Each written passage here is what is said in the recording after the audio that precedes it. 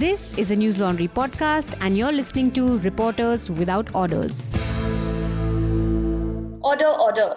Hello and welcome to Reporters Without Orders, a podcast where we talk about what made news, what didn't, and some things that absolutely shouldn't have. I'm your host, Snigdha, and joining me today are two News Laundry reporters, Pratik and Basant. Hello. Hi hello. क्या हाल चाल? सब खैरियत है? बस ठीक चल रहा है।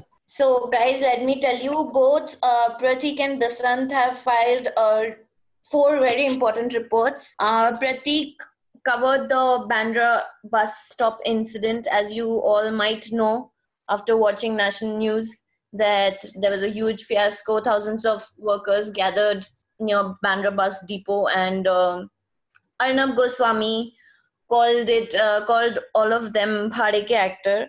But Pratik went to the ground and he got us the real story. We'll be discussing that. And he also visited Sassoon General Hospital in Pune, which is treating COVID patients.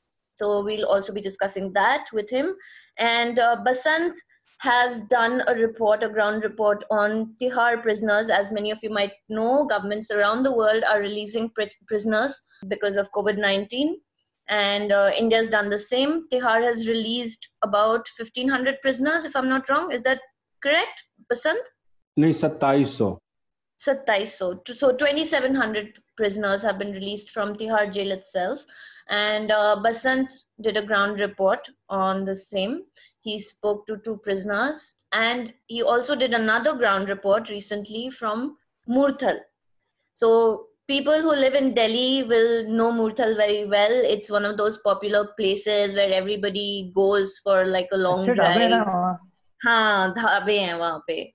Basant has done a report on how COVID-19 is affecting the dhabas in Murthal and how it is affecting the migrant workers who work in those dhabas. And before we begin the podcast, I want to tell all the new listeners about News Laundry. We are a 100% ad-free news platform and we need your support to stay afloat. So please subscribe to us and pay to keep news free. Go to newslaundry.com and click on the subscribe button on the top right corner of the website. Also, those of you who are listening to this podcast on Spotify or SoundCloud or any other platform, we also have a website called newslaundry.com, and we have a ton of other fun stuff like ground reports, videos, comics, and a lot more. So do check out the content on our website as well. So let's begin with some bizarre news stories. Who is going to go first? मैं बसंत, आप बहुत excited लग रहे हैं. Excited इसलिए हैं कि अपने ही पेशे से जुड़ी हुई चीज है. बताइए. दरअसल अर्णब गोस्वामी को लेकर, अर्णब गोस्वामी जिस तरीके से उनकी जो स्थिति हो गई है वो बड़ा काफी खतरनाक है एक जर्नलिस्ट के लिए. और वो बड़ा नाम है, एक ऑर्गेनाइजेशन का एडिटर इन चीफ है. तो अगर वो ही उनका ही ये तरीका है तो बाकी लोग क्या करेंगे. इसका हमने पिछले दिनों देखा कि रिपब्लिक के एक रिपोर्टर ने एक आदमी को, मध्य प्रदेश के खरगोना जिले के एक आदमी को जिसका कोरोना पॉजिटिव आ रहा है 4 अप्रैल को, उसको 28 मार्च को मरा हुआ बता दिया. जिसका पॉजिटिव आ रहा है 4 तारीख को, उसको 28 मार्च को मरा हुआ बता दिया. तो ऐसा होता है. तो अर्णब गोस्वामी पिछले दिनों वही, जिस पे अभी प्रतीक सर शायद बात करेंगे, बांद्रा वाली स्टोरी, उस पे जिस तरीके से वो कह रहे थे कि कोई मजदूर नहीं है, सब भाड़े के एक्टर हैं और तमाम बातें. मुझे लगता है कि अर्णब गोस्वामी को काफी साल हो गए ग्राउंड पे गए हुए. उनको एक बार जाना चाहिए, उनको देखना चाहिए कि एक आदमी 3 अप्रैल को दिल्ली से बेगूसराय के लिए निकलता है, 16 अप्रैल 13 दिन बाद वो बनारस पहुंचता है, भूख से उसकी मौत हो जाती है. उसका चेहरा देख के, उसके शरीर का, उसका पेट देख के लगता है कि मतलब खाना खाने का मन नहीं करता एज अ इंसान जो भी संवेदनशील होगा. और हैरान करने वाली बात है कि जिस परिवार से मिलने के लिए वो 1300-1400 किलोमीटर तय कर रहा है, वो परिवार के पास इतनी हैसियत नहीं है कि अपने बेटे की बॉडी लेने वाराणसी आ पाए. तो उस आदमी का जो अंतिम संस्कार है वाराणसी पुलिस कर देती है और वो मरा हुआ भी अपने घर नहीं पहुंच पाता. अर्णब गोस्वामी को ये देखना चाहिए कि सच में लोग परेशान हैं, मजदूर परेशान हैं. दिल्ली में लोग सुबह 12 बजे खाना मिलता है, सुबह 6 बजे से जाके लाइन लगा रहे हैं. तो अर्णब गोस्वामी का जो काम है, जिस तरीके से मजदूरों के बारे में बात कर रहे हैं, वो मतलब विजार नहीं, उसको कहा जाएगा. किस तरीके से एक एडिटर इन चीफ ऐसे अपनी इस तरीके से प्रेजेंट कर रहा है कि कोई भूखा ही नहीं है, मोदी जी के खिलाफ साजिश है। अरे भूखा आदमी है, आप जाओ तो किसी भी इंडस्ट्रियल एरिया में उतर तो जाओ। आप मुंबई में रहते हैं तो आप कभी जो मुंबई का सबसे बड़ा स्लम इलाका है वहां जाकर 4 लोगों से बात तो करो, पता चलेगा कि लोग कितने भूखे हैं। तो ये है मेरा बिजार न्यूज। जी एक्चुअली अर्नब गोस्वामी का खत्म नहीं हुआ है अभी बिजारनेस। Just recently, he quit from the Editors Guild of India, saying that, Yeah. regarding Palghar lynching, saying that, why are journalists not condemning that now? Because, it's an attack against a Hindu sadhu.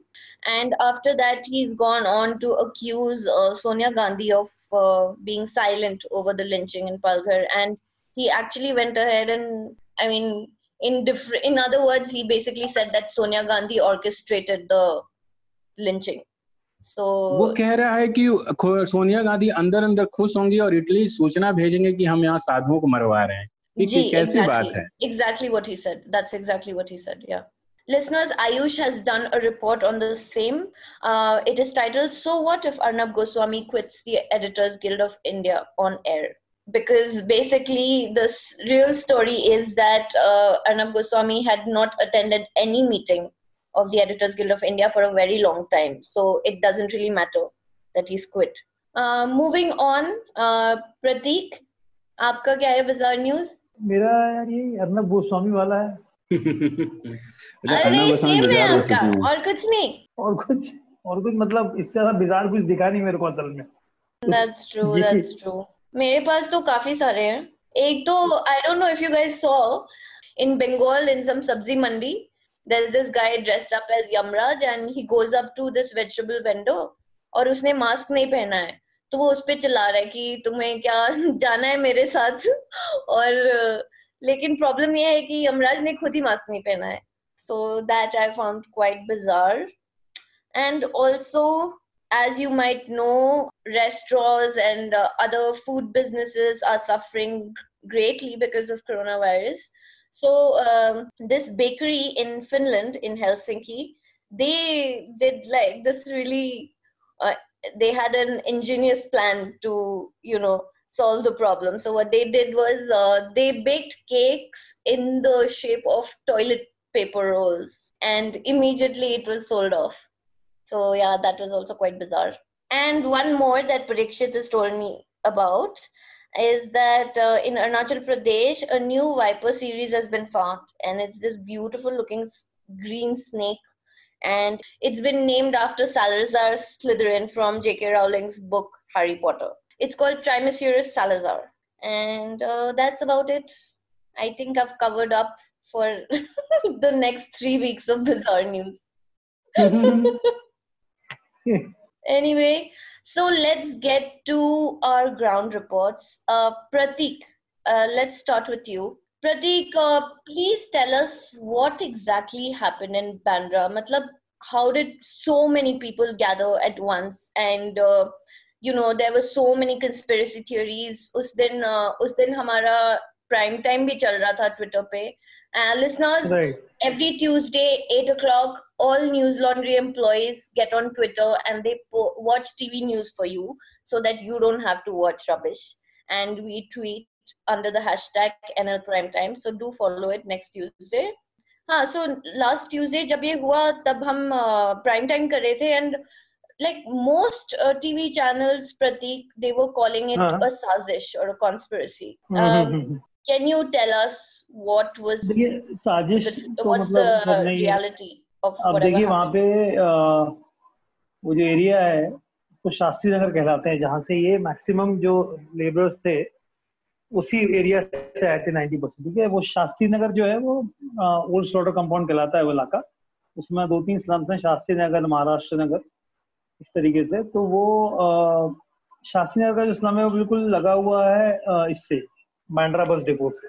ठीक है, तो वहाँ पे वो इतना मतलब closely लगा हुआ है कि मतलब रात को मतलब गर्मियों के वक्त वो वहां जाके बैठते भी हैं. मतलब बिल्कुल घर का दरवाजा खोलो तो वो लगा हुआ है बांद्रा बस मतलब इतना पास में है. हाँ, अब हुआ ये उस दिन कि जब ऑलरेडी 14 अप्रैल को मतलब लॉकडाउन मतलब पहले बोला गया था कि लॉकडाउन मतलब कि अगला अनाउंसमेंट होगा, तो लोगों को लग रहा था कि भाई लॉकडाउन खत्म हो जाएगा 14 तारीख तक। अब उसमें अब जब ये पिछले दिनों जब ये लॉकडाउन में वो लोग वहां रह रहे थे तो बहुत ही तकलीफ में थे, मतलब वो लोग बहुत जरूरत से ज्यादा, मतलब वो रहते भी ऐसे, एक तो काम नहीं है उनके पास, पैसे खत्म हो गए पूरे, मतलब बहुत कम पैसे हैं, और उसके बाद वहाँ खाने की दिक्कत है। अब वो रोज रोज मतलब खाना भी उनको मिल रहा है, तो वहाँ एनजीओ और सोशल वर्कर्स खाना दे रहे हैं, ऐसी बात नहीं है, बट उनको जैसा वो खाना मिल रहा था तो वो डेली चावल ही मिल रहा था उनको। वो बोल रहे थे, कोई बोल रहा था एक टाइम मिलता है, कोई बोलता है 2 टाइम मिलता है, एक टाइम मिलता है तो उनका पेट नहीं भरता था। और वो डेली खा खा के मतलब इतने दिन से उब चुके थे, मतलब छोटे कमरे में 10-10 15-15 लोग रह रहे हैं, इतनी गर्मी है, मुंबई की ह्यूमिडिटी तो वैसे ही बहुत ज्यादा है, और आप मतलब गर्मी समझिए, अभी अप्रैल चल रहा है, तो वहाँ दिन भर रहना, बाहर जा नहीं सकते हो, तो वो बहुत मतलब परेशान हो चुके थे वहाँ, कुल मिला के बात ये है। और वो चाहते थे कि भाई मतलब ये लॉकडाउन खत्म होगा अपने घर जाएंगे, और उनमें से कुछ लोगों ने रिजर्वेशन वगैरह भी बुक कर रखे थे, मतलब क्योंकि ये चालू था रिजर्वेशन। जी, so ठीक है ना? हाँ Pratik, this was like this was very confusing, right? Because मतलब it seems like government के अंदर में ही कोई communication नहीं है या हाँ, प्लानिंग नहीं है मतलब कि कैसे रेलवे कम्युनिकेशन, बुकिंग्स हाँ खुली थी। एग्जैक्टली, रेलवे बुकिंग से मतलब 14 को अनाउंसमेंट होने के बावजूद भी 15 की ट्रेन दिख रही थी, मतलब ऐसा था वो ट्रेन एप्स पे। तो जब ये हुआ उसके बाद अब वहाँ पे वो लोग ऐसे इकट्ठा हुए कि अब वहाँ मतलब त्रस्त हो गए थे वो लोग, तो वो कुछ लोग वहाँ पे गए ऐसे ही, मतलब तो वहाँ पुलिस थी, मतलब अब उनसे बातचीत करने लगी, वो उनकी बातें सुनने लगे पुलिस So लोग। so you're saying people just like just a group of people just went to the हाँ basketball. हाँ हाँ, और वो बातचीत शुरू हुई, और उसके बाद मतलब एक ने दूसरे को बोला कि अरे वहाँ मीटिंग करने जा रहे हैं, वहाँ मीटिंग करने जा रहे हैं, तो उन्होंने बोला कि अच्छा, बोले हम भी चल लेते हैं, मीटिंग करने आ रहे हैं कि भाई हम गाड़ी की डिमांड करेंगे वापस जाने की। तो अब वो जो लोग पुलिस से बात कर रहे थे, मुश्किल 100-150 लोग होंगे तब, तो उनको देख के उनको लगा कि भाई ये लोग बातें चल रही हैं इनकी, उनकी वो प्रॉब्लम्स को सुन रहे थे, तो धीरे धीरे कर करके अब वो बहुत सारे लोग इकट्ठे होने लग गए वहां पे। ठीक है। So you're saying that basically most people who came there, they thought that there's a meeting going on and there will be हाँ authorities मतलब to वो कोई address their जैसे फॉर issues, एग्जांपल, या to solve their एग्जैक्टली, जैसे problem. कोई, right right, कोई जैसे जा रहा है तो उसने उसको बोला, जैसे मैं जा रहा हूँ, मैंने आपको बोला कि आपने पूछा अरे भाई कहाँ जा रहे हो तुम लोग, ये लॉकडाउन में 5-10 लोग को एक साथ देखना चाहते हो, तो आपने पूछा कि भाई कहाँ जा रहे हो, तो मैंने बोला नहीं वहाँ मीटिंग हो रही है और हम लोग वहाँ पे बस वापस जाने की डिमांड रखेंगे अपनी। ठीक है, तो मैंने आपको फॉलो कर लिया, आपने आगे जाते एक दूसरे को और बोला, Right. तो वो हाँ. ऐसे ऐसे वो वर्ड ऑफ माउथ से वो मैसेज इतना ज्यादा फैल गया कि वहां पे धीरे धीरे लोग इकट्ठे होने लग गए। ठीक है, तो अब जब धीरे धीरे लोग इकट्ठे हो गए तो फिर वो थोड़ा, कोई किसी ने ऐसे ही बोल दिया कि अरे भाई वो खाना बट रहा है, तो हालांकि वो राशन का ट्रक आया भी था उधर बाद में, जब वो लोग बहुत बड़ी तादाद में लोग इकट्ठे हो गए थे वहां पे, तो वो जब इतनी बड़ी तादाद में लोग इकट्ठा हो गए तो अब कुछ लोग बोलने लगे कि भाई ये वो मतलब जैसे कुछ बड़े बड़े न्यूज एंकर्स हैं या जो भी लोग हैं, वो बोल रहे हैं कि भाई उनके पास बैग नहीं है, वो क्या कर रहे हैं, और हाँ. उसमें वो Yeah. मस्जिद दिख गई, तो लोगों में वो ट्विटर पे वीडियो सर्कुलेट हो जी, रहे हैं, ये रजत लोग। शर्मा ने तुरंत ही पॉइंट आउट हाँ, किया कि ये मस्जिद के पास ही क्यों हुआ. अब वो भाई मस्जिद जो है वो उसके बैंड्रा बस स्टॉप से लगी तो हुई है, क्या, वही तो. तो उसको गायब तो नहीं कर देंगे, और वो मस्जिद है भाई, मतलब एग्जैक्टली. तो कोई वो मतलब ऐसी तो कोई मतलब कोई मस्जिद जैसे मंदिर है वैसे ही मस्जिद है, पटना तो रेलवे स्टेशन के इतना। जस्ट बगल में हनुमान मंदिर है, सबसे मशहूर जी हनुमान हाँ जी, तो मंदिर। मुझे उसको, याद है. अब वो पटना में मंदिर, कल को भीड़ लग जाए तो लोग कहेंगे कि हनुमान जी मंदिर पे भीड़ लगी। एग्जैक्टली, तो अब वो मस्जिद में उधर ऊपर से देखिए, तो ये जैसे लोग इकट्ठा हुए, तो वो फिर कोई कोई लोग तो ऐसे इकट्ठा हुए तो उन्होंने देखा रहे इतने सारे लोग खड़े हैं, वो चले जाके खड़े हो गए, तो इसके पीछे कोई कॉन्स्पिरेसी नहीं थी, ये पुलिस का भी बोलना है, मतलब जितना उनको जिन्होंने अभी राइट. तक नहीं, इन्वेस्टिगेशन किया है also उन्होंने। Indian, I think we as Indians understand very well how this works, like in public spaces. अगर कोई हाँ, देखता है कि 10-12 लोगों की भीड़ किसी जगह में लगी है तो सब जाके वहां पे खड़े हो जाते हैं कि क्या हो रहा और है. एग्जैक्टली और देखिए ये स्लम है, स्लम्स का हिसाब किताब अलग रहता है, बस्ती का हिसाब किताब, बस्ती में अगर कोई छोटा सा मामला होता है तो 10 लोग आ जाते हैं, अरे भाई क्या हो रहा है, क्या हो रहा है, क्या हो रहा है। राइट. अब ये राइट. तो बहुत बड़ा मसला है कि उनका लॉकडाउन चल रहा है और अचानक से वो कर दिया, तो वो इतने तरस थे कि भाई चलो बात करते हैं, तो उसमें और इतने लोग इकट्ठे होते चले गए।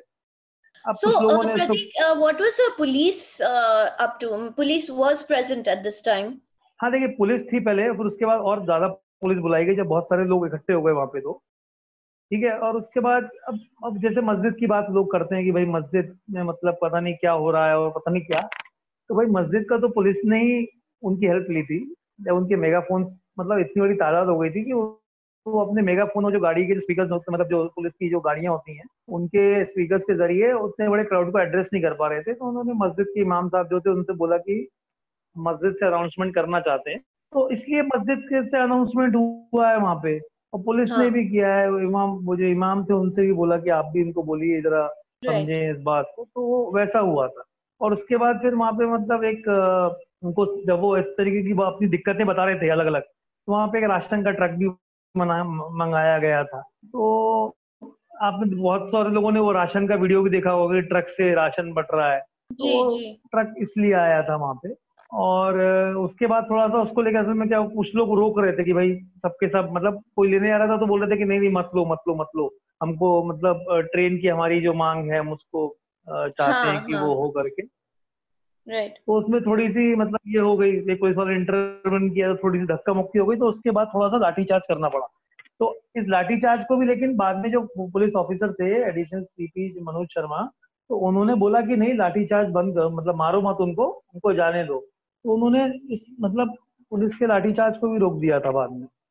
तो ऐसी जो कॉन्स्पिरेसी और जो साजिश की बातें हैं, तो इसमें कोई साजिश और वो वाली बात नहीं, सिंपल सी बात है। अगर आप प्रॉब्लम नहीं समझ सकते, आप खुद अपने घर में रहिए। अगर वहां लाइट नहीं होगी ना, मतलब अगर पंखा जी नहीं चलेगा आपके जी, घर का, या जो एग्जैक्टली मतलब बड़े एग्जैक्टली, अमीर लोग रहते हैं उनके घर का अगर एसी नहीं चलेगा, तो उस घर में उनका रहना मुश्किल हो जाएगा। मतलब मुश्किल से 20 दिन तो छोड़िए, मैं बता रहा हूँ, अगर वो मुश्किल से 8 घंटे रह के बता दें तो लोगों के लिए अपन सोचना बहुत आसान होता है। लेकिन अगर आप उनके जूते पहन के देखेंगे और उनको देखेंगे कि वो किस तरीके से वो वहां पे रह रहे हैं, और जब उनको, अगर एक सा ही खाना, अगर मैं आपको 2 रोटी ही दूं अगर बिना उसके, तो आप डेली अगर मैं 2 रोटी दूं, तो आप तीसरे दिन बोलोगे कि यार ये क्या है, तुम 2 रोटी ही दे रहे हो, और 2 रोटी वो भी डेली रोटी ही दे रहे हो। तो ये सब चीजें जब आपकी जेब में पैसे नहीं होते ना, 50-100 रुपए होते ना, तो आपको मतलब फिर दुनिया से समझ में आती है क्या होती है। तो ये बहुत सारी चीजें हैं, ये कोई वो बोलते लोग बोल रहे हैं ना कि ये भीड़ आ गई और इनको चार्ज किया है और इनको तमाम चीजें। तो ये जो जो भी लोग ऐसा सोचते हैं, मैं बस उनसे इतना बोलना चाह रहा हूँ कि एक बार उनके साथ वहां उस बस्ती में जाके रहें आप, और फिर आप समझिए कि बात क्या होती है। वो कचरा राइट, फेंकने तक जाते हैं ना, तो उनको वहां पे वो लेन से बाहर निकलते हैं, तो वहां के कुछ लोकल्स ऐसे भी हैं जो उनको उसके लिए भी उनके साथ हाथापाई कर देते हैं। तो मैं हाथापाई और ये सब की बात तो दूर की बात कर रहा हूँ, उनके जिन हालातों में वो रहते हैं, आप वहां पे रहिए और उसके बाद फिर आप बात करिएगा कि ये साजिश है और क्या है और घंटा है क्या है जो भी है। yeah, I mean, see, not being able to understand their situation is one thing, वही but calling it a conspiracy and a sazish, and calling migrant workers who are already suffering so much, bhade ke actors, is like something else. So Indian media right. is really failing the masses. I mean, especially people who are not privileged. समझ नहीं पा रहा हूँ कि जैसे ये महाराष्ट्र वाली घटना हुई, कपिल मिश्रा जो दिल्ली हाँ के बीजेपी के नेता हैं, विधानसभा हाँ चुनाव लड़ चुके हैं, उन्होंने ट्वीट किया और कहा कि मस्जिद के पास से क्यों। उसके बाद हमने देखा कि तमाम चैनल्स ने ऐसा कहना शुरू कर दिया, मस्जिद के पास ही क्यों।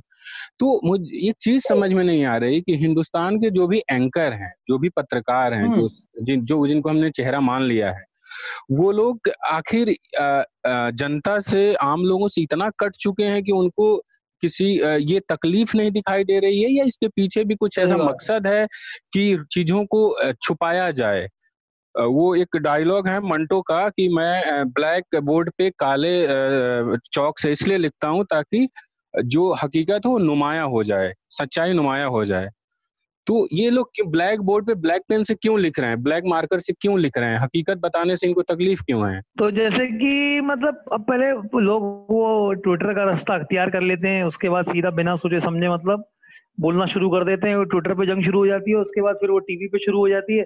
तो लेकिन जो एक्चुअल में है, तो वहां तो उसका तो आप दिखा कम से कम कि क्या हो रहा है वहां पे असली। तो मतलब अब Right, पता नहीं, या तो अब वो रिपोर्टर्स जो मतलब जो भी एज ए जर्नलिस्ट, शायद हम लोग कहीं ये चूक रहे हैं कि मतलब एज ए जर्नलिस्ट हमको सोचना चाहिए कि भाई क्या हम गलती कर रहे हैं, जो मतलब हम बजाय ट्विटर या उसके उस पे जाने के बजाय, हाँ उससे आप ले लीजिए भाई क्या right, किसने बताया है, उसको आप ग्राउंड पे right. जाके देखिए कि भाई Pratik, असली हालात क्या है वहां पे।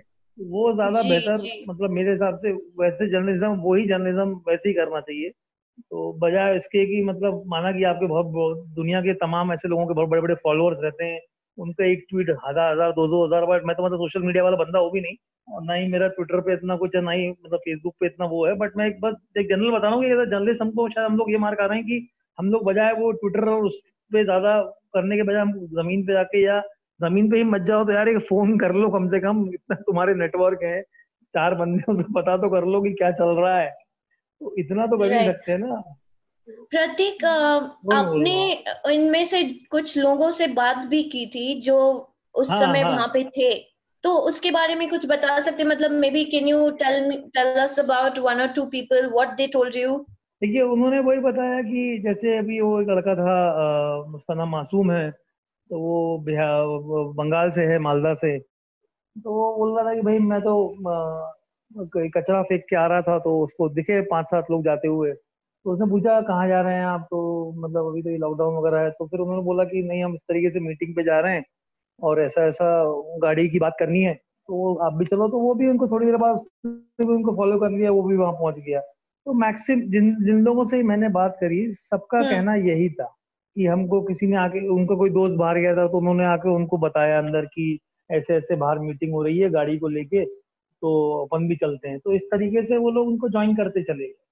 अच्छा। ठीक है ना, तो अ, ये मतलब जिन लोगों से मैंने काफी लोगों से बात करी है, बहुत मतलब 12-15 लोगों से बात करी है, और सबने फिर अपनी अपनी दिक्कतें बताई कि भाई इस तरीके से कोई बोल रहा था कि अभी खाना मिलता है, तो अब देखिए ये बात समझने की कोशिश करिए, ये मजदूर लोग हैं, ठीक है, मतलब ये बहुत मेहनत से, मतलब या जो भी है, अगर आप समझ लीजिए आप और मैं ही हैं, तो क्या है वो, अगर 50 लोग की लाइन होगी ना और डेली आपको उसमें लग के खाना लेना पड़ेगा ना, तो कभी कभी वो भी आदमी चिढ़ता, हालांकि कुछ उपाय नहीं है, वही उपाय है खाना मिलने का अभी, ठीक है ना, तो वो क्या अपने मनमौजी से खाना पीने करने का उनके तरीके हैं, तो मतलब बहुत चीजें हैं इसमें जो एक, वो 20 दिन में उनके उस पे आ गया है, मतलब वो सोच रहे हैं कि भाई मैं अपने घर चले जाऊं, मैं वहीं रहूं बस, जैसा भी रहूंगा वहाँ अपने घर पे रहूंगा। तो राइट। ये सब चीजें बहुत मतलब मायने रखती हैं, बाकी अब जिसको जो सोचना है वो सोच ले, अपने सोचने तो कोई किसी को मना नहीं कर सकता, बट असलियत यही है, और बाकी आप कितना ही झूठ फैला लो, मतलब वो ज्यादा दिन तक झूठ राइट। टिकता नहीं है, वो मतलब मेरा ये मानना है बस। Right. Basant, coming to you, you recently did a report titled The Long Road to Freedom, released from Tihar and left to walk 100 kilometers home. तो बसंत, ये आप कहाँ जा रहे थे? आप चंडीगढ़, दिल्ली चंडीगढ़ हाईवे पे थे आई थिंक स्टोरी करते वक्त, और आपने इन लोगों को देखा, दो हाँ, लोग दरअसल पैदल चल हाँ, के जा रहे थे। मैं बीते मंगलवार को, पिछले सप्ताह मैं जा रहा था मुरथल रिपोर्ट करने के लिए। जी तो जी। आजकल ये हो गया है कि रास्ते में रास्ता बिल्कुल खाली है, तो कोई भी जाते हुए दिखता है तो आदमी के मन में होता है कहाँ जा रहे हैं।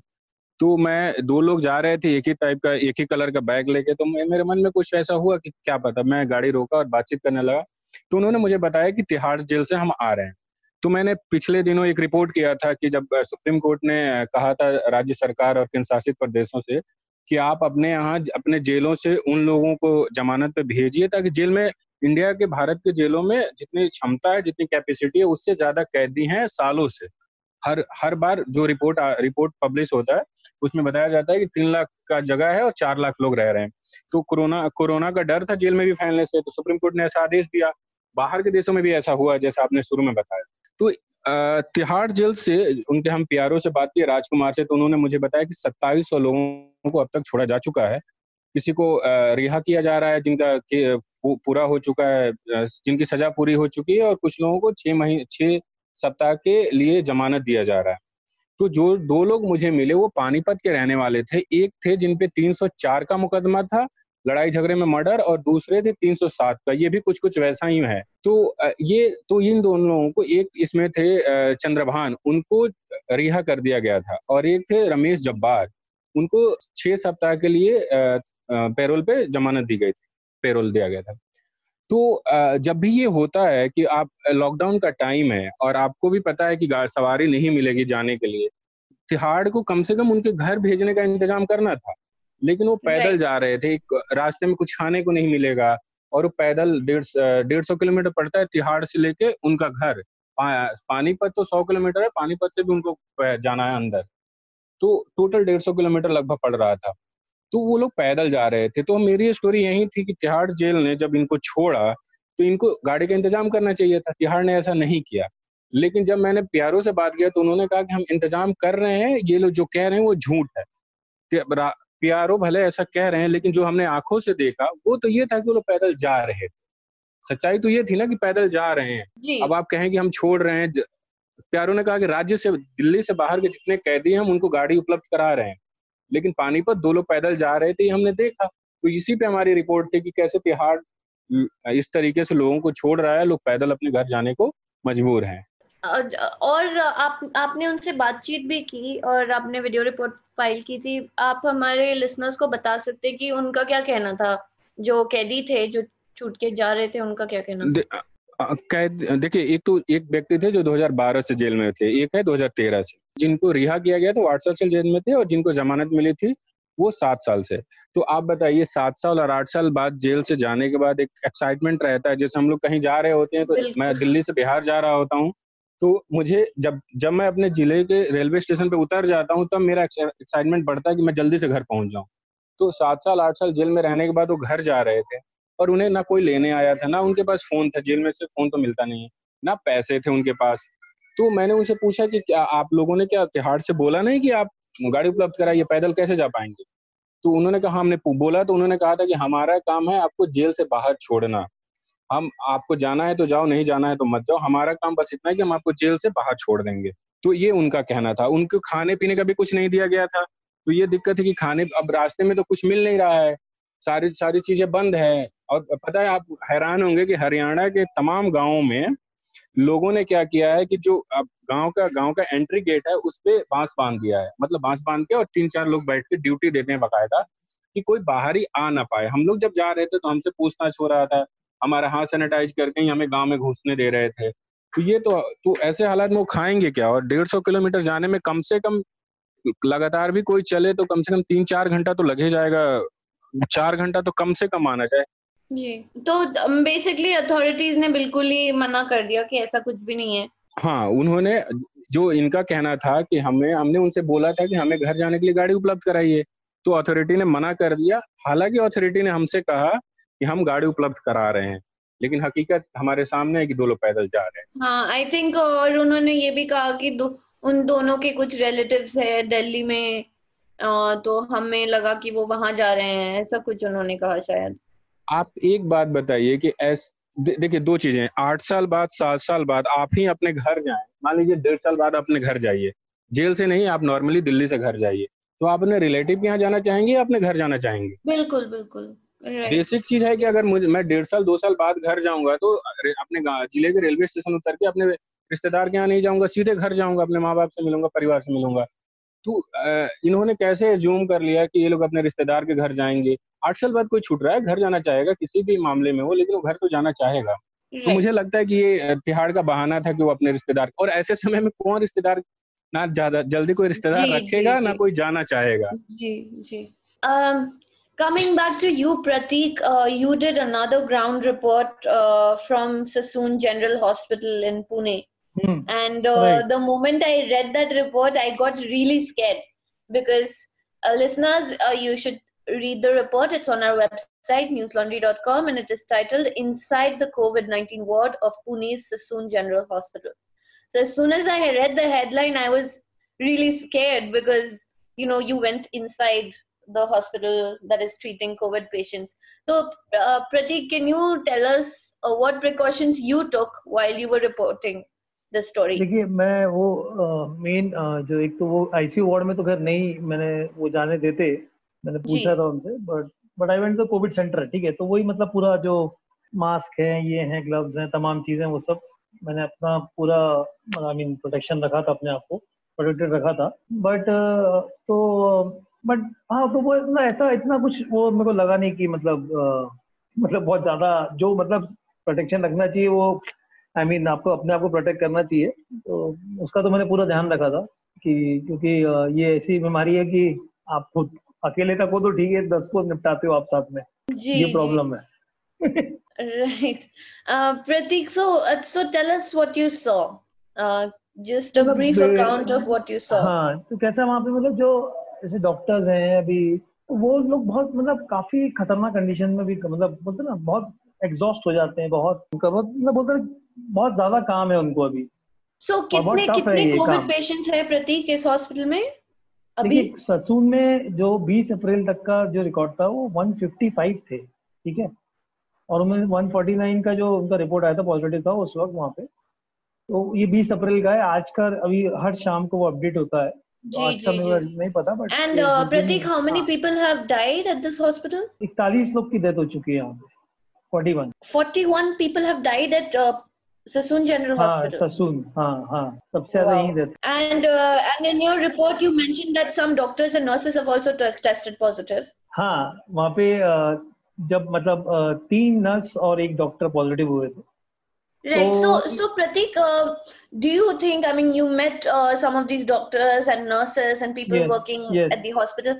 Do you think हाँ they have enough protection gear like PPEs and masks देखिए and all the पीपीईस other? तो कैसा है, पीपीईस तो वहाँ पे हैं, बट कैसा है कि सरकार की तरफ से तो 200 पीपीईस ही हैं, तो 200 पीपी तो एक्चुअली एक दिन में खप जाए, मतलब इतना स्टाफ काम करता है, तो Because वो वो तो एक्चुअली, use लेकिन and throw हाँ होता है, right? You can't exactly, reuse the same. Right right, तो वो तो पर्सनल Right. डोनेशंस जो बड़े बड़े इंडस्ट्रियलिस्ट हैं या कोई सोशल वर्कर्स हैं या कोई खुद मतलब अपनी तरफ से देना चाहता हो, जो पब्लिक है वो उनके पर्सनल डोनेशंस की वजह से वहाँ पे पीपी मुहैया हो जाते हैं, तो वो एक अच्छी बात है। बट गवर्नमेंट की तरफ से ऐसा कुछ नहीं है कि उन्होंने पीपीईस का पूरा डिमांड पूरा किया, अगर से गवर्नमेंट के भरोसे होता तो बहुत ही मुश्किल हो जाता, तो वो रहते भी नहीं इतने पीपीईस।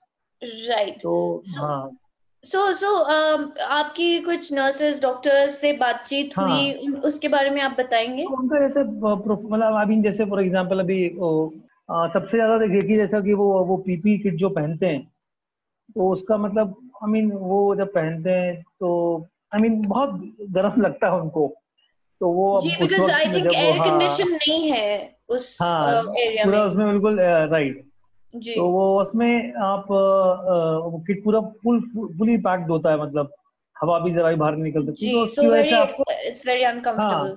अब वो पानी वानी भी नहीं पी सकते उस दौरान, क्योंकि अगर आपने पानी वानी पिया है, ज्यादा खाया है या आपको वॉशरूम जाना है तो वो एक दिक्कत है, तो वो जब राइट ड्यूटी पे राइट। आते हैं तो उसके 1-2 घंटे पहले ही ये सब पीना, पानी पीना, खाना वाना बंद करके आते हैं, और तो मतलब समझिए करीबन 8-9 घंटे वो पानी नहीं पी पाते हैं, 7-8-8-9, हाँ करीबन 7 से 9 घंटे, डिपेंड की ड्यूटी अगर बढ़ जाती, पहले इनिशियली टाइम पे और बड़ी हुई होती थी, किसी किसी की 8-8 10-10 घंटे की ड्यूटी होती थी तो और बढ़ जाता था।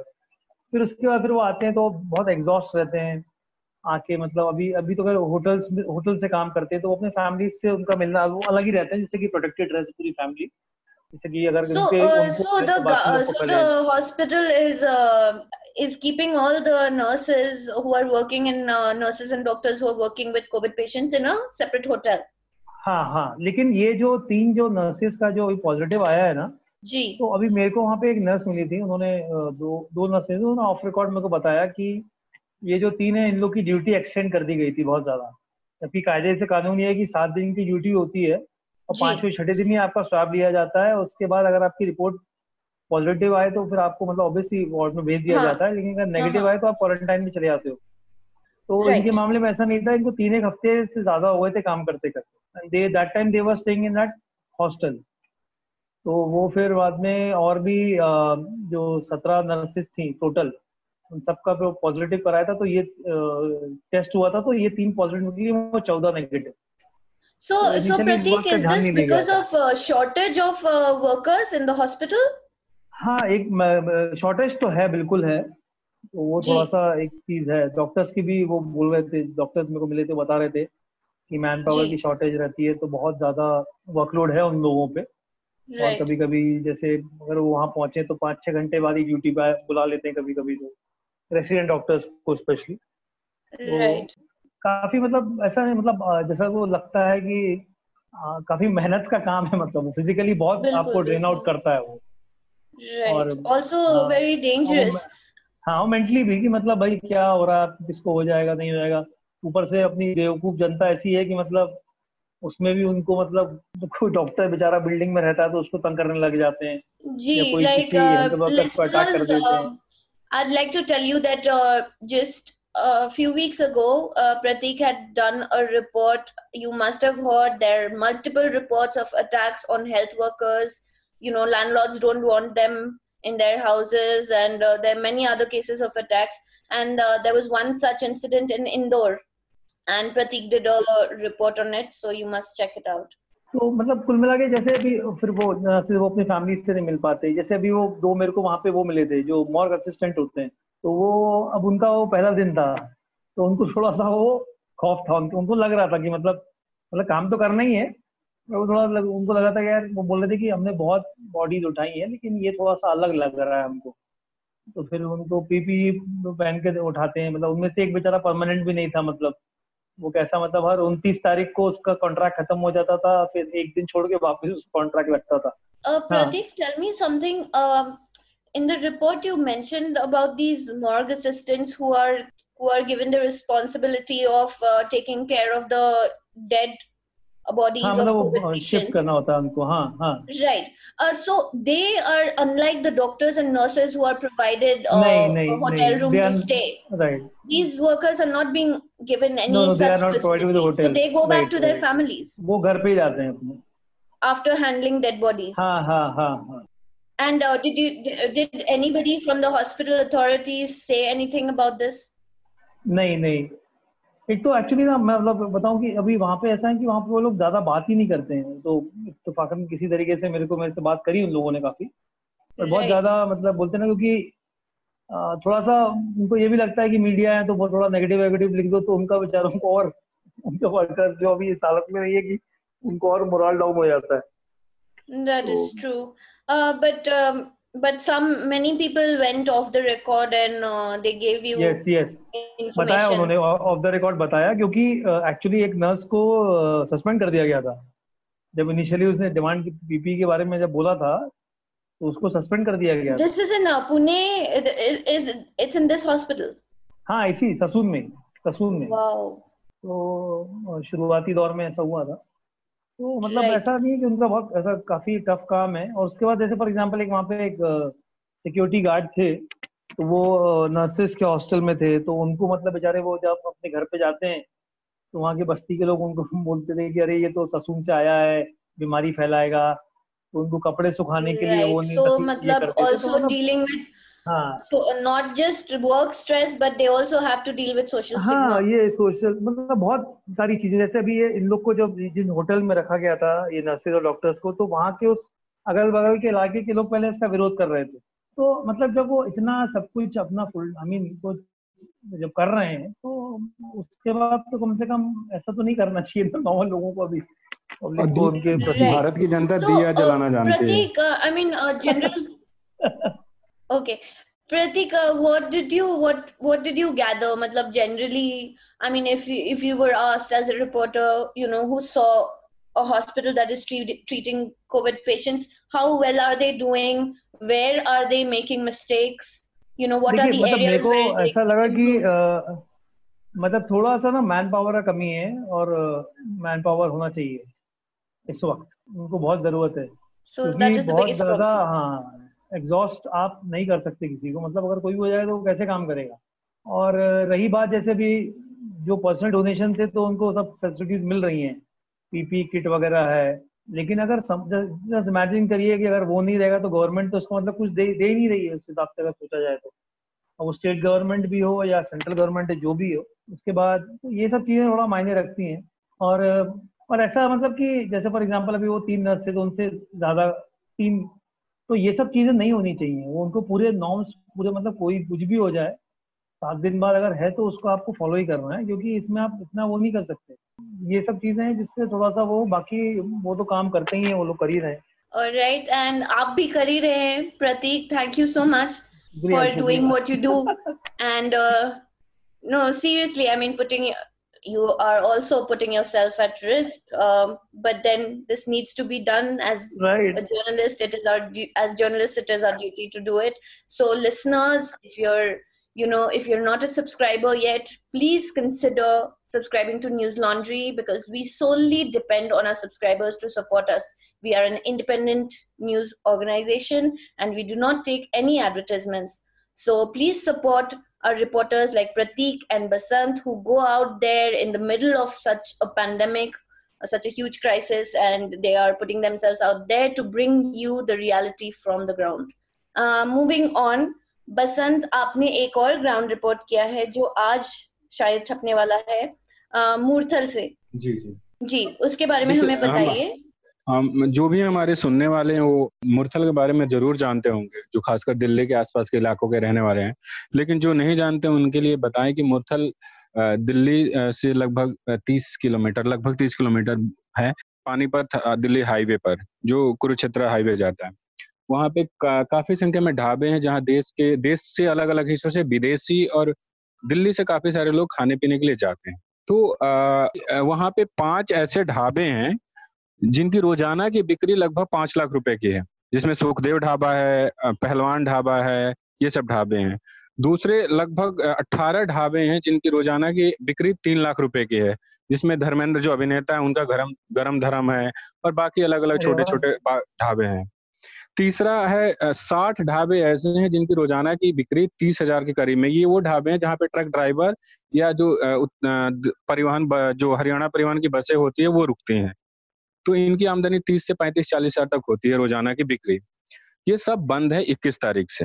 राइट। तो जो मैंने अपने रिपोर्ट से आंकड़ा तैयार किया, वहाँ के जो मुरथल ढाबा एसोसिएशन के अध्यक्ष हैं, प्रधान है मंजीत सिंह, उनसे बातचीत के आधार पे तो रोजाना का लगभग 1 करोड़ का नुकसान ढाबा वालों को हो रहा है 3 मई तक अगर लॉकडाउन 1 करोड़ चलता का? है तो। रोजाना का रोजाना 1 करोड़? जो बाप रे। हाँ 39 करोड़ आया हुआ है 3 मई तक। अगर 31 मार्च से लेके 3 मई तक का देख लें तो 39 करोड़ का आया हुआ टोटल हिसाब जो इनकी बिक्री है। जी। ठीक है, बाप रे बाप। ये तो इनकी बिक्री है। उसके अलावा इन सबसे जो सबसे ज्यादा प्रभावित हो रहे हैं वो है मजदूर और आसपास के इलाके वाले। मान लीजिए एक पहलवान ढाबा है, वहाँ पास के गांव से 1000 लीटर दूध आता है रोजाना। तो पहले 50 रुपए लीटर, 55 रुपए लीटर ये लोग दूध खरीदते थे उन किसानों से। अब ये हुआ है कि लॉकडाउन के बाद उन दूध लेना बंद कर दिया। तो मैं 2 किसानों से मिला था, जो दूध पालकों से, जो दूध का क्या कर रहे हैं, 25 रुपए लीटर वो दूध बेच रहे हैं। उनके यहाँ 60-70 भैंसे हैं, गायें हैं। अब इतना दूध वो करेंगे क्या? तो 20 से 25 रुपए लीटर वो दूध बेच रहे हैं। उसके बाद जो बचता है वो आस पड़ोस के लोगों में बांटते हैं। जो नहीं बिक पाता वो अपने ही गाय भैंसों को खिला रहे हैं। तो ये स्थिति है कि जो गाय दूध दे रही है, जो भैंस दूध दे रही है, उसी को सानी के साथ मिला के खिला दिया जा रहा है। तो ये है। सबसे हैरान करने वाली बात है मजदूरों की स्थिति। हम बात करें, मजदूरों की स्थिति देश के अलग अलग हिस्सों में खराब है ही, हम सब देख ही रहे हैं जब से लॉकडाउन हुआ है तब से। तो एक बिल्डिंग है वहाँ आरके कॉलोनी एक जगह है, जो मुरथल ढाबा, जहाँ से मुरथल के ढाबे शुरू होते हैं, उससे जस्ट पहले एक कॉलोनी है आरके कॉलोनी। वहाँ पे अभी 5000 की संख्या में बिहार यूपी के मजदूर रह रहे हैं। ज्यादातर बिहार के ही हैं, क्योंकि यूपी के लोग चले गए, यूपी नजदीक भी पड़ता है, बिहार काफी दूर है वहां से। तो मैं जिस बिल्डिंग में मैं गया वहां पे 70 मजदूर रह रहे हैं, जो मधुबनी और सुपौल जिला पड़ता है बिहार का, एक उधर के रहने वाले हैं। वहां एक लड़का मिला, पंकज कुमार सिंह, जो सुपौल का रहने वाला है। वो 3 दिन तक सिर्फ पानी पी के रहा था। और उसको देखने के बाद हमारे जो लिसनर है वो वीडियो देख सकेंगे न्यूज लॉन्ड्री पे, उसकी तस्वीर भी देख सकेंगे। वो ऐसा लग रहा था कि मतलब अगर तेज हवा चल जाए तो यहाँ से उड़ के बगल में चला जाएगा। ऑलरेडी दुबला रहा होगा, और 3 दिन पानी पी के रहना मतलब और आदमी दुबला हो ही जाता है। उसके मालिक ने बाद में उसको चावल राशन दिया, लेकिन उसकी स्थिति खराब थी। तो मजदूरों की, जो मजदूर हैं उनकी स्थिति बदहाल है वहां पे। हालांकि कुछ मजदूरों की स्थिति बेहतर भी है, ढाबा वाले उनको राशन उपलब्ध करा रहे हैं। अब आते हैं इस पे कि क्या 3 मई को लॉकडाउन खुल जाता है, इन केस, अभी तक तो कुछ कंफर्म नहीं हुआ, तो क्या ढाबों की स्थिति बेहतर हो पाएगी, उनका नुकसान खत्म हो जाएगा? इसका जवाब मैं भी हाँ में नहीं दे सकता। और जो वहाँ के एसोसिएशन के अध्यक्ष हैं मंजीत सिंह, उन्होंने भी कहा कि देखिए, हम और आप ही लोग हैं, तो बहुत जल्दी ऐसा नहीं हुआ कि लॉकडाउन खुलते ही हम ढाबे में या कहीं जाके खाना शुरू कर देंगे। हम कुछ दिन बचेंगे बाहर खाने से। तो उन्होंने मुझे कहा कि देखिए, लॉकडाउन खत्म होने के 6-7 महीने तक हमारे यहाँ रौनक नहीं रहेगी, जो रौनक पहले रहती थी। लोग नहीं आएंगे, लोग डरेंगे, क्योंकि मान लीजिए एक ढाबे में 2-3 वॉशरूम होते हैं, लोग उसी वॉशरूम में जाएंगे। विदेशी भी आते हैं, इंडिया के भी अलग अलग देशों से। खाना एक ही आदमी एक जगह देगा, दूसरी जगह देगा, तो लोगों में लंबे समय तक कोरोना का भय रहेगा। और सबसे ज्यादा इसका इम्पैक्ट होगा वो है खाने की इंडस्ट्री पे होगा। तो ये है कि लॉकडाउन खत्म हो भी जाएगा तो मुरथल और बाकी जहां भी खाने का वो होता है, वहां की जो रौनक है वो लंबे समय तक गायब रहेगी। ये पूरा रिपोर्ट है। बसंत जी, ये यहाँ पे जैसे आपने बताया कि 1 करोड़ का नुकसान यहाँ पे होता है, तो एक ऐसे जी। कितने ढाबे हैं ये टोटल? देखिए, मैंने आपको बताया कि 5 ढाबे ऐसे हैं। एक सुखदेव ढाबा है वहां पे, जहाँ पे रोजाना 10,000 लोग खाने आते हैं। ओके। तो वो बहुत बाप बड़ा रे। ढाबा है, तो उसकी बिक्री लगभग 5 लाख है। 5 ढाबे ऐसे हैं जो वहाँ के प्रधान ने मुझे बताया, उस हिसाब से मैंने आंकड़े निकाले हैं। तो 5 हाँ। ढाबे ऐसे हैं जिनकी रोजाना की बिक्री 5 लाख रुपए की है। तो ऐसे हुए 25 25 लाख रुपए एक ही दिन का, तो 40 दिन का निकाल लीजिए, लॉकडाउन 40 दिन हो जाएगा, 24 मार्च से लेके 3 मई तक। और 3 लाख रुपए कमाने वाले 18 ढाबे वहां पे, अच्छा 54 लाख रुपए ये हो जाएगा। और 30,000 कमाने वाले, 30,000 अनुमान हमने उन्होंने दिया, 30 से 40,000, तो हमने 30,000 ही रखा उसको, ऐसे 60 ढाबे हैं वहां पे। तो 30,000 के हिसाब से 60 ढाबों का रोजाना का देख लीजिए, और 40 दिन में, तो मैंने पूरा आंकड़ा निकाला तो 39 करोड़ कुछ रुपए हुए थे, लाख रुपए हुए थे। तो 40 दिन का लॉकडाउन है, तो लगभग रोजाना का 1 करोड़, ये हमने उनके बताए हुए आंकड़ों के अनुसार अनुमान लगाया। राइट। बसंत, बट आप बोल रहे हैं कि जितने जो ढाबे के ओनर्स से आपने बात की, वो ज्यादातर अपने मजदूरों का ख्याल रख रहे हैं। जी जी, राइट। इसमें देखिए, मजदूर, ढाबा मालिकों से हम बात कर रहे हैं, वो कह रहे हैं, और एक आध लोग हमारे सामने भी ऐसे दिखे जो ढाबे से राशन लेके जा रहे थे।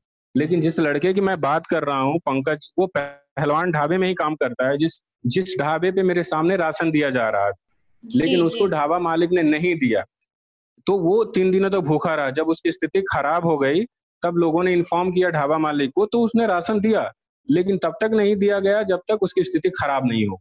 और हाँ, मैं एक चीज जोड़ना चाह रहा हूँ कि तमाम मजदूर हम मुझसे बता रहे थे कि हम अगले 3-4 दिनों में अपने गांव पैदल चले जाएंगे, क्योंकि यहाँ अब हमारा खर्चा चल नहीं रहा है और ढाबों की स्थिति ऐसी नहीं है कि वो खुल जाएगी। तो वो लोग खुद पैदल जाना चाह रहे हैं। अगर बिहार सरकार तो कोटा में पढ़ने वाले लड़कों को नहीं बुला रही है, मजदूरों को कहाँ बुलाएगी?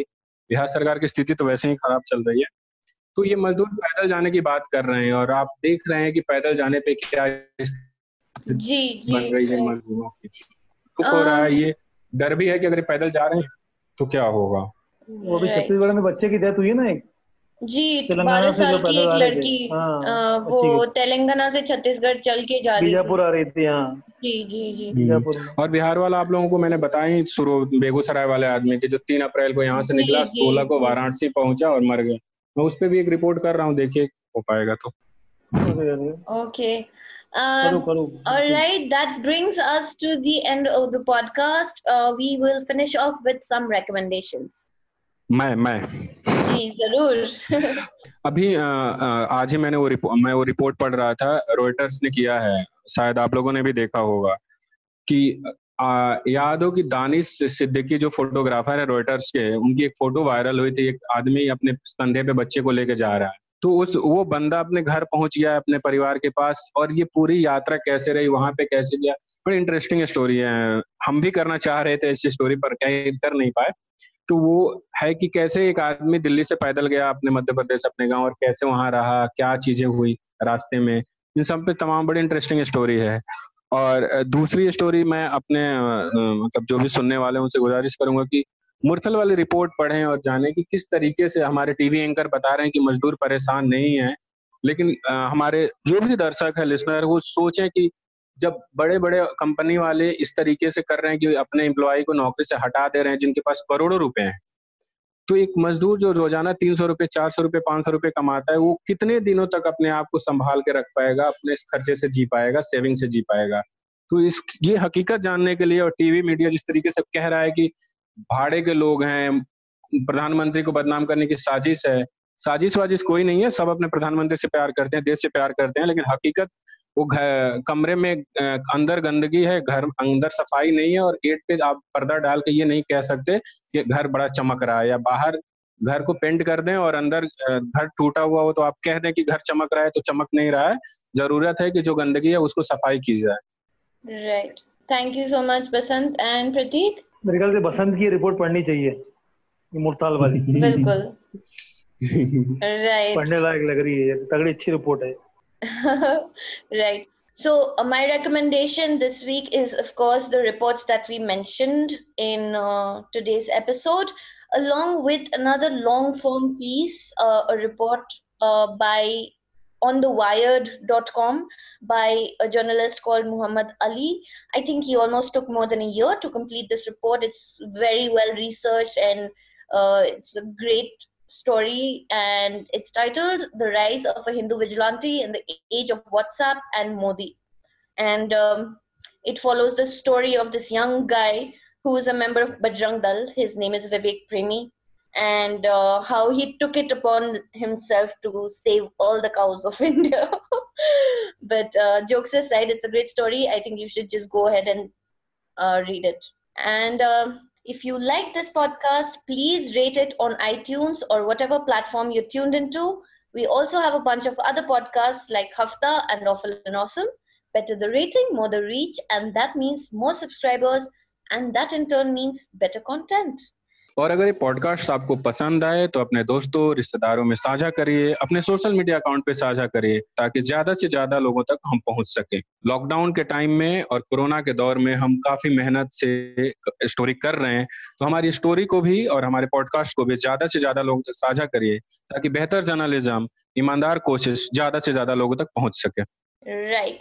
And also, listeners, we're very eager to hear your feedback, your criticisms, because we want to make this podcast better. We want to make News Laundry better. So please write to us at contact@newslaundry.com with Reporters Without Orders in the subject line. You can also leave your comments on Twitter or Instagram or Facebook. And with that, this podcast is adjourned. All the News Laundry podcasts are available on Stitcher, iTunes, and any other podcast platform. Please subscribe to News Laundry. Help us keep news independent. To catch all our podcasts on news, pop culture, current affairs, and sport, visit newslaundry.com. Follow us on Facebook, Twitter, and Instagram, and subscribe to our YouTube channel.